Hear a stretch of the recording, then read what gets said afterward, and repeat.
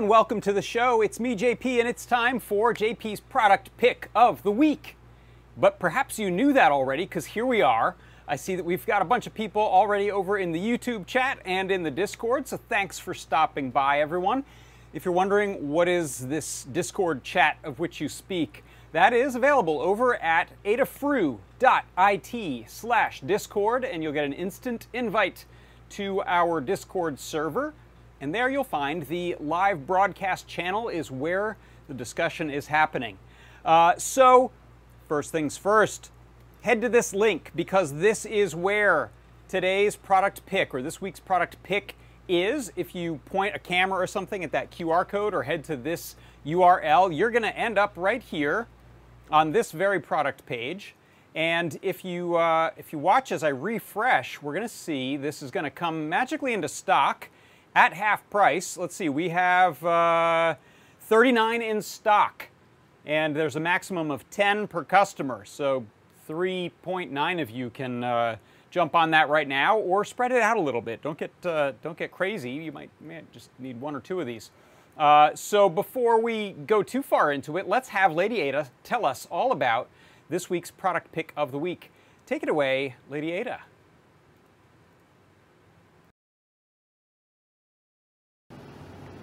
Okay, we've got finally, after many years, this is quite an old design, but I finally got it out. It's the Seesaw I2C encoder. So these are rotary encoders, which everyone loves, but they're kind of a pain to use.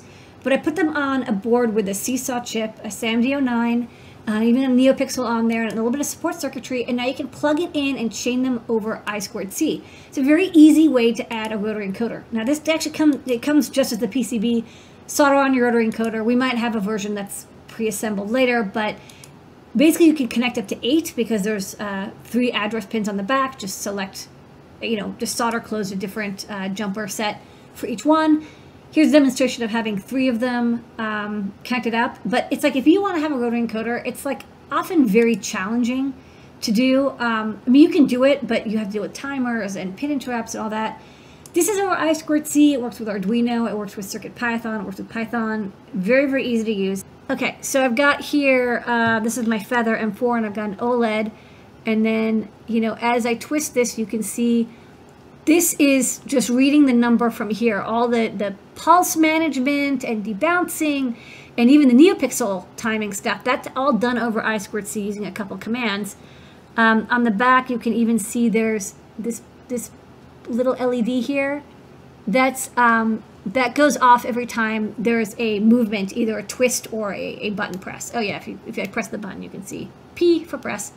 There's an interrupt output again if you don't want to pull I2C, because it's constantly asking I2C every 50 milliseconds, hey, is there any new data? But you can also use the interrupt pin if you want.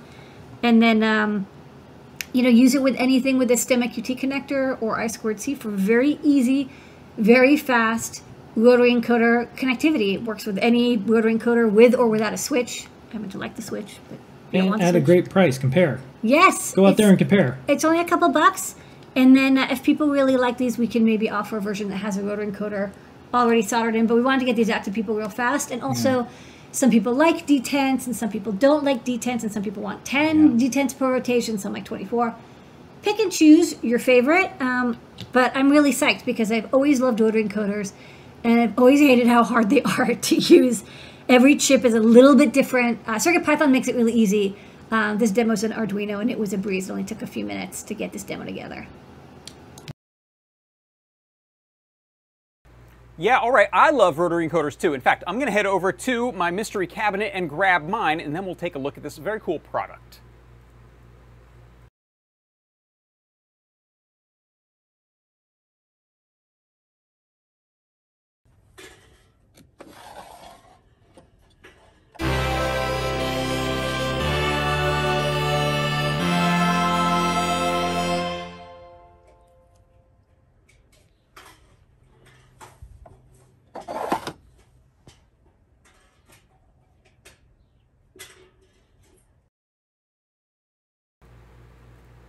That is my product pick of the week this week. It is the I2C QD Rotary Encoder Breakout with NeoPixel. This is terrific. You can plug this in over the STEMMA QT cables. That's the SparkFun Quick Connect, these little guys here. You can add a rotary encoder to it. You probably definitely want to do that. So this plugs right into here. You solder it in. And like Lady Ada said, we may have a version that comes pre-soldered. But by adding this board, you get a really convenient way to add a rotary encoder to your project. So what I'd love to do is actually, let me jump to a camera, an overhead camera here, and take a look at a little demo I built. I'll just set this off to the side a little bit, and I'll pop in over here. There you can see 3 of them. So I've taken a Feather. I have a Feather M4 Express, and I'm on one of these Feather quadruplers here, Feather Breakout, so we can add a few different things. The only things I'm using in this case are the Feather and this OLED display wing. And then you can see this OLED display wing has a convenient STEMMA QT plug on it. So I've plugged this into 1, 2, 3, and 4 of our rotary encoder breakouts. And then you can see we're getting an update on the encoder values of 3 of them. That's just what fit in the code here, and I didn't modify this.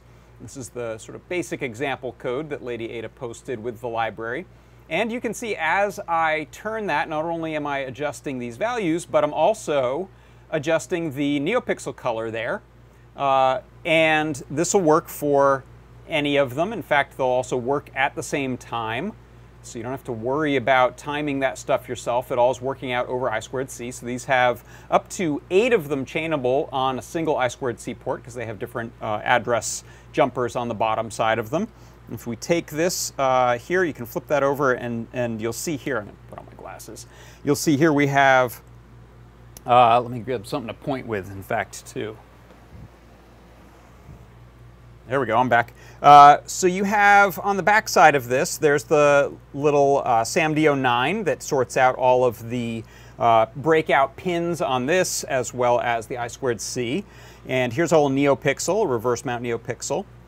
These are the address buffers here. So you get, I think it's address 36 by default, 37, 38, both of those 39, and so on. So you can do different combinations of those to get 8 different addresses. And you can also, instead of using STEMMA QT, if you want to mount this on a breadboard or on a PermaProto board, you can use standard header pins right here. And it's also got some little M2.5 holes for mounting, and so that's what I did here. I just designed a little 3D printable that I could plug those into with some standoffs, so you can see those in action. In fact, if I turn one of those, you'll see the little NeoPixel changing there from the underside of it. And that's just sort of a little temporary thing to keep these things together on a board, but you don't need that. You can just plug these in and have them loose out on your desk while you're prototyping something, which is really terrific. And let's also take a look, if you go to the serial output here. So I'm going to bring this up. This is the serial monitor from Arduino. So this is running in Arduino right now, and there's a CircuitPython and Python library in the works, but right now this is it's going to work most easily inside of Arduino. And so you can see I'm recording those positions 0, 1, 2, and 3. So there's that kind of 4th one working. And we also get pressing. So if I click these are push encoders that have essentially a button built into them as well. So that uses a little bonus of the encoder and of the breakout to be able to register presses, which is a really good element for user interfaces. You can select things with the dial and then stamp them in by clicking on that. If we take a look at the code for this, I'm going to bring up this little window here. So this is the Arduino sample code that comes with a library called Qt Multi, I think, or rather encoder multi, something like that. If we look right here, this is one of the key lines. We can scroll back up, but I just wanted to show you while I have it down here. This is how simple it is to ask for the encoder position. With the library, you just simply call one of the encoders that you've created and say get encoder position.